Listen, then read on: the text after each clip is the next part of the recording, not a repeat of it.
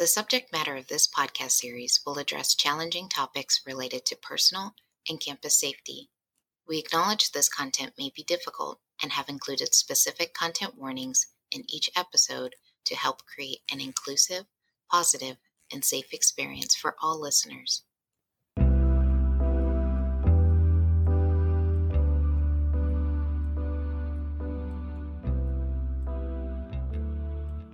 In the wake of COVID-19 and an advancing civil rights movement, institutions around the nation are reaffirming their commitments to campus safety as they navigate the Great Reopening. And even as communities wrestle with a new normal, the Clery Act remains the same, a call to action. Our paths may be different, but the purpose of the journey is still the same.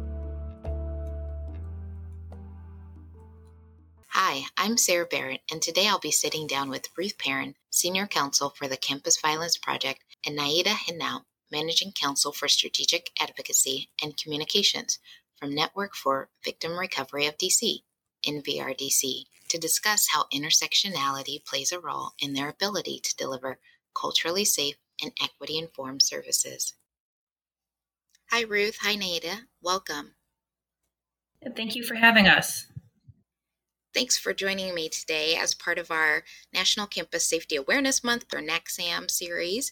We really appreciate you offering your time to discuss such an important topic today. In addition to navigating a global pandemic, we are also part of an unfolding social justice movement that is prompting more conversations related to equity, inclusion, and justice really than ever before. And throughout these conversations, the word intersectionality often comes up. And we know that intersectionality is more than a buzzword. Intersectionality highlights the various identities, backgrounds, and experiences that make us all unique. And when it comes to unique, your organization is pretty distinctive in the work that you all do. Can you share a little bit about your organization and what it is you do? Yes, of course. So we work for the Network for Victim Recovery of DC, and we are a nonprofit based in the District of Columbia. And we have a holistic team made up of our legal and advocacy programs who work together to provide free and holistic services to survivors of all crimes. So that ranges from providing an advocacy response to sexual assault survivors in DC to serving as advisors in Title IX cases for student survivors, and also helping homicide victims' families through criminal prosecution, to also our elder abuse prevention program. So we really, again, help victims on a wide spectrum of victimizations. Thank you for sharing that. As you speak to the folks that you're serving, you touched on a wide spectrum, and that kind of gets me back to what I was alluding to earlier related to the word intersectionality and the spectrum that is really composed of all the identities that we as individuals might hold.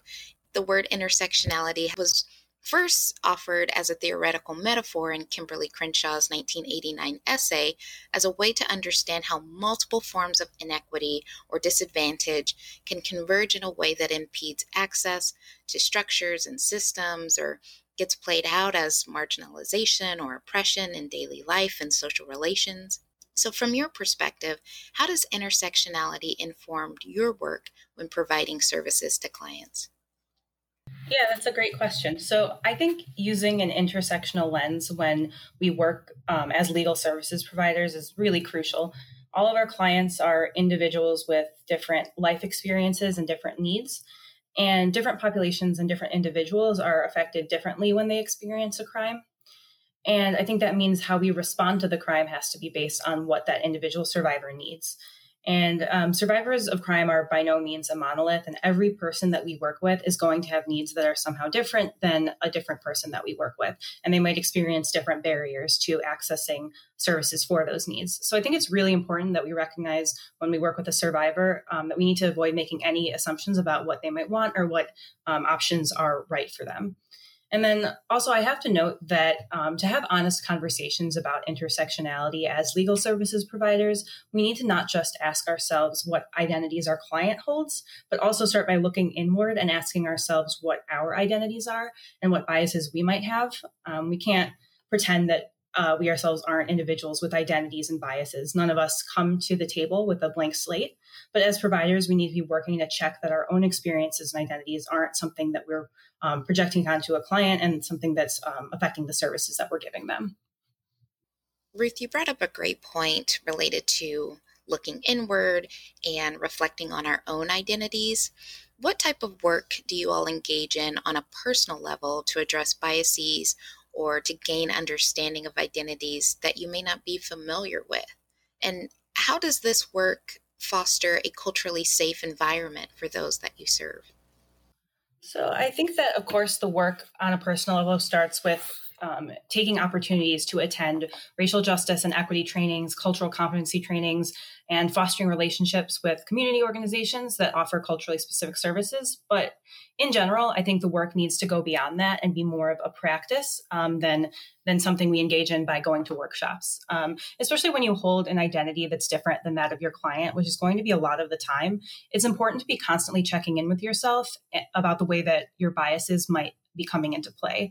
I think too often we tend to look at things like a binary, like either I'm racist, sexist, or homophobic, or I'm none of those things. But none of us can grow up in a society and culture like we have without experiencing biases and assumptions about people. And so it's really important that we recognize that we have those biases, that we name them, and then ensure that we're going to do whatever we need to question and address those biases so that survivors get the services they need and deserve.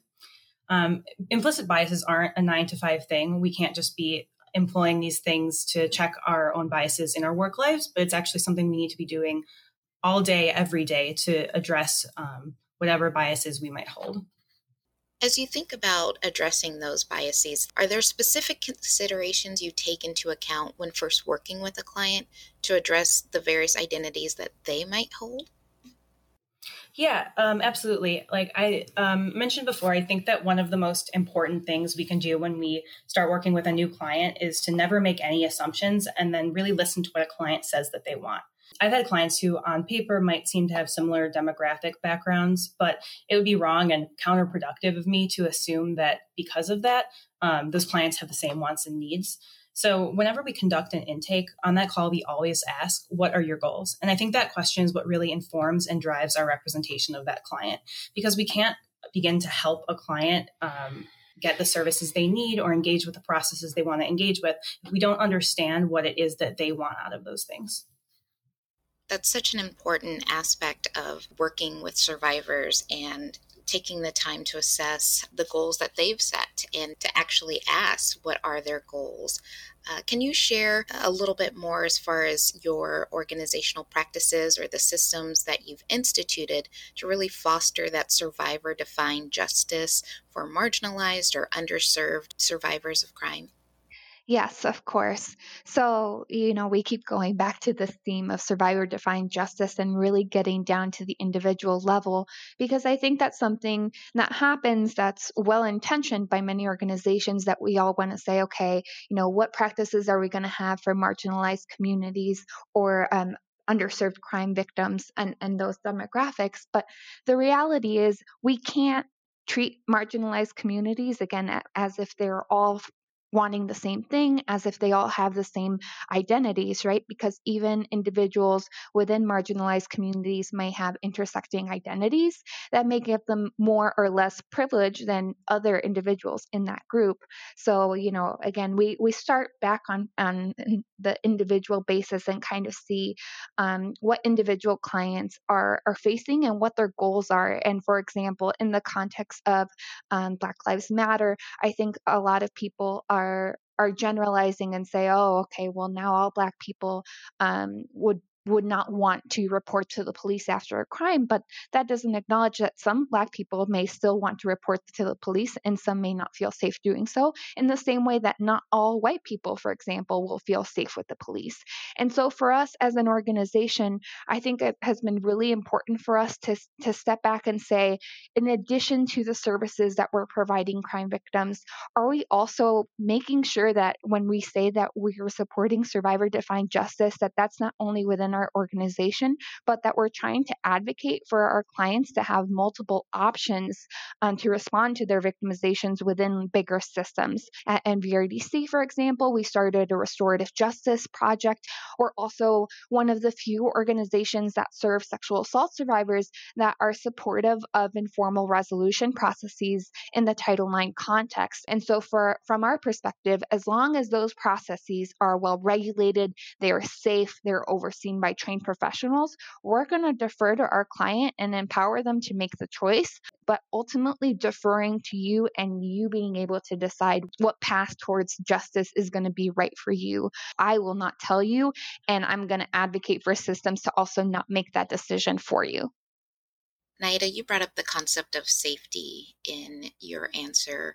Can you expand a little bit on what type of additional techniques you might employ to help individuals feel safe enough to share their identities and how those identities might impact the services they need or wish to receive?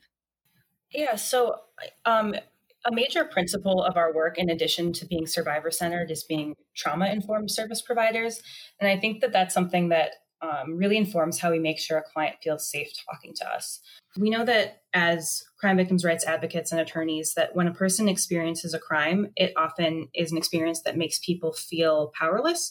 So the response to that crime needs to be one that seeks to give the survivor their power back. One way we do that is by letting survivors lead the conversations we have, by giving them choice about what they do or don't want to share with us, and by explaining why we're asking certain things. So, for example, when we first speak to someone, we have to get various demographic information. So we always explain that we're asking because we have to collect certain information to see who we're serving, but that information will not affect their eligibility for our services and that it won't be shared unless in anonymized data. Another example is when we have to get narrative information about the crime that the survivor has experienced. We explain why we're asking certain questions. We never want a survivor to feel judged by what we ask them, and we find that a lot of times, if we're not explaining why we ask certain questions, they might feel judged. So a common example of that is when we're trying to understand what happened to a client, we might ask, if they had been drinking. And that's because we need to figure out what evidence there might be about the crime, but not because we are judging them or think it's or think it's their fault because they were drinking. So we'll always explain why we ask that sort of question. And in terms of how identities might affect the services that they need, I think, like Naida said, we don't tell survivors what they need. We try to listen to what they say they need. And then our organization also has amazing advocates that do a lot of work with clients to connect them to social services that they need. And so they'll do everything from providing or finding organizations that will provide safe housing for the client, or finding funding to get different things replaced that might have been damaged as a result of the crime they experienced, and a whole lot of other things.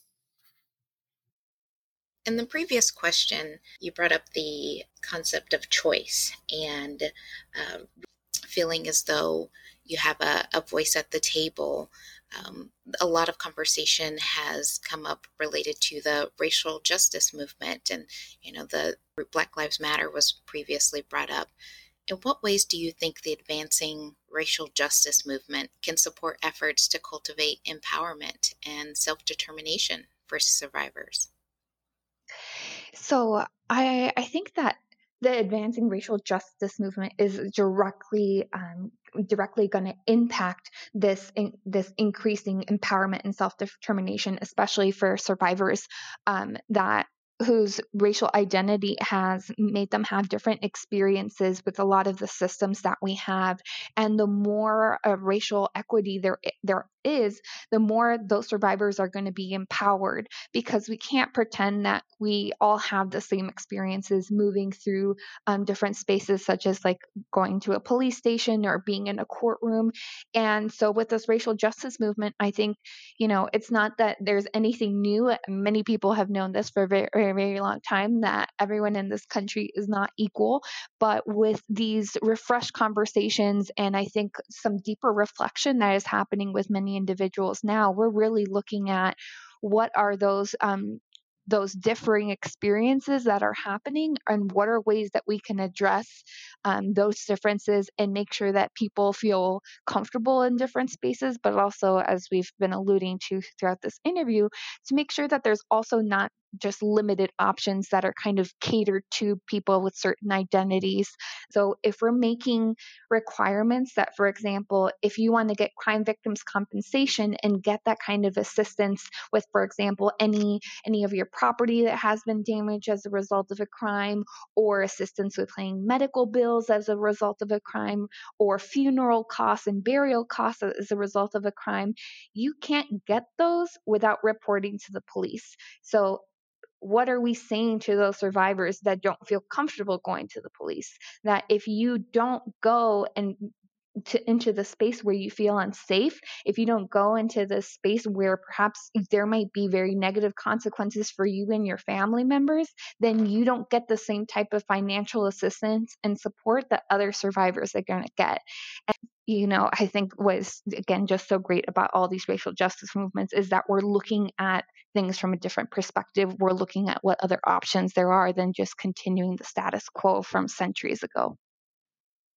Brought up so many great points related to the interaction for survivors, and how some of the policies and systems that are in place may impact their ability or their perception of their ability to access some of those resources. And so from your perspective, or NVRDC's perspective, what is the call to action for listeners today? I think a big topic right now with respect to campus safety is the new Title IX regulations. And I think the regulations are confusing, and they impose some requirements like cross-examinations that are frankly scary to a lot of survivors. And I do think it's unfortunate that we're seeing these really prescriptive Title IX regulations that mirror carceral systems at a time that we're seeing more and more support to move away from that system as a society. And I do worry that these new processes would discourage survivors from reporting, especially survivors from marginalized communities. And of course, reporting isn't the right choice for everyone, but in general does tend to get people connected to the services that they need, whether or not they choose to pursue a formal complaint with their school. But on the other hand, I also worry that a lot of the discourse surrounding the new rules makes the process seem even scarier than they actually are, and that will also discourage survivors from reporting. So my hope is that our response will be to continue advocating for schools to provide more options for their students to make them feel safe, and to foster an on-campus culture that encourages student survivors to access the resources that they need. As students, advocates, and community members, we should be asking that our schools, of course, be safe from violence, but also that if violence does happen, that all members of the community feel safe reporting. And that's part of what Naida was talking about ensuring that there are multiple options available to students, including things like informal resolution processes, which may look like restorative justice or something else. We need to be advocating for as many options as are needed for survivors. And then we need to be making those options safe for all survivors to access.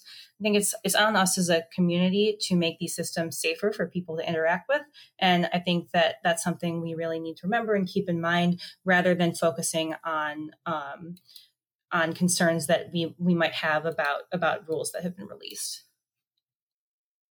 That's a great point as we think about centering the conversation and where our focus lies.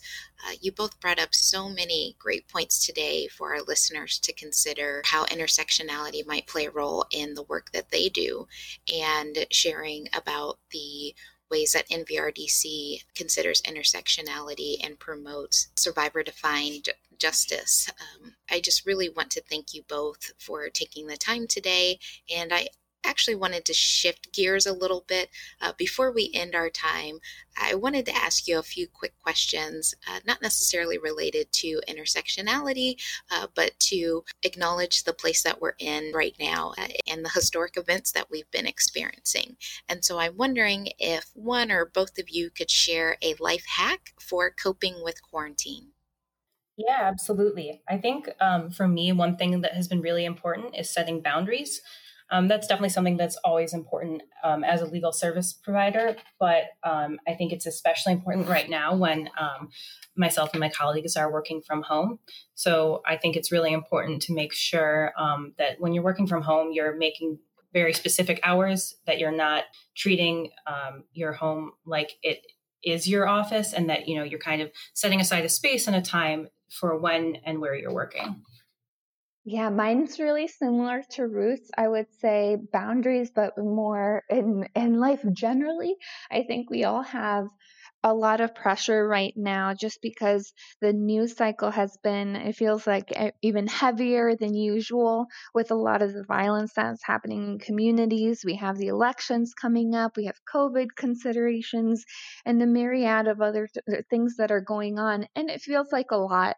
And I think a lot of us feel pressures that we have to be on top of all the things and be involved in everything that is going on. But I think an important boundary to set is that it's okay to say, you know what, today it's one of those days that I feel like my cup is empty, and it's okay to take the day for myself to do what I need to do to fill that cup again. Just because as well intentioned as we all may be, we really can't help others or contribute to a movement or do well at work or show up for our partners if we're feeling like our cup is empty. And that's something that definitely, there's a privilege component to that, to be able to take a day and step back and take a pause for yourself. But that, that it's still important to be able to check in with yourself and make sure that you're feeling good as well, because it can enable you and empower you to be able to contribute more positively to everything that's going on. But if you're feeling burnt out at the end of the day, I don't think anyone wants everyone to be be spread too thin. We're all going to be stronger together if everyone is making sure to take care of themselves in whatever way feels right for them. Those are both really great life hacks, and I hope our listeners can utilize some of that advice and the thoughts that you shared there. And as we think about being in this together and moving forward, I'm wondering if you can share what you hope will be the same after 2020 and what you hope will be different. One thing that I'd definitely like to see going forward is continued interest in social justice issues. I think a lot of times we see that sort of interest ebbs and flows. And as an advocate for survivors, that can be really tough to see, because it's not like just because something isn't a hot topic, it isn't a problem. Police violence against Black communities is a problem when it's in the news and when it isn't. And sexual assault on campuses and the school's responses to those assaults are an issue whether or not it's in the news. And I think we tend to see more action around those issues when there's more news coverage. And I think even though that's, historically been true, my hope is that people remain engaged in these topics and continue to work to make our communities safer for everyone going forward. Yeah, I'm going to steal Ruth's answer and say similarly, I want this continuation of social justice movements. And like she alluded to, I think next year, I just hope that people take it to the next level, right? And to not only have this sense of performative allyship of putting things on your social media accounts and just talking about it because in the news, it's in the news cycle, but really taking the next step and saying what am I really doing to help and to give back even when this isn't in the news cycle? And am I still, assisting the racial justice movement even when there's not a protest in my city? Or am I advocating for change on my campus? Or am I advocating for sexual assault law reform even though I don't necessarily know someone in my life that's been a survivor? I think all those things are so important and we need to take it to the next level. I think we're really well situated to take things to the next level. But I just hope that, as Ruth said, that momentum continues to grow and doesn't dissipate as we get perhaps distracted with other things that are going on, because there are a lot of things on people's plates, like I said earlier. But I hope that the importance of this issue doesn't get lost in the chaos of anything that may happen in the future. Such great considerations for what we hope will be the same, and some things that we hope will be different. That is the theme for our National Campus Safety Awareness Month this year, because we know that professionals are working to do the same type of work in a very different world. So once again, I just want to thank you both, Ruth and Naida, for taking the time with us today to share your thoughts on intersectionality and the historic events of 2020. And we wish you all the best in the work that you do. Thank you. Thank you so much for having us. Thanks so much, Sarah. Hi, I'm Andy Cagnetta, a proud Cleary Center board member. National Campus Safety Awareness Month is an opportunity for Cleary Center to provide free resources to colleges and universities across the country. But we can't do that without the support of our generous donors. If you, like me, believe in the importance of creating safer campuses for our students and want to support a mission-driven nonprofit organization like Cleary Center, please donate online at clearycenter.org. That's CLERY center.org.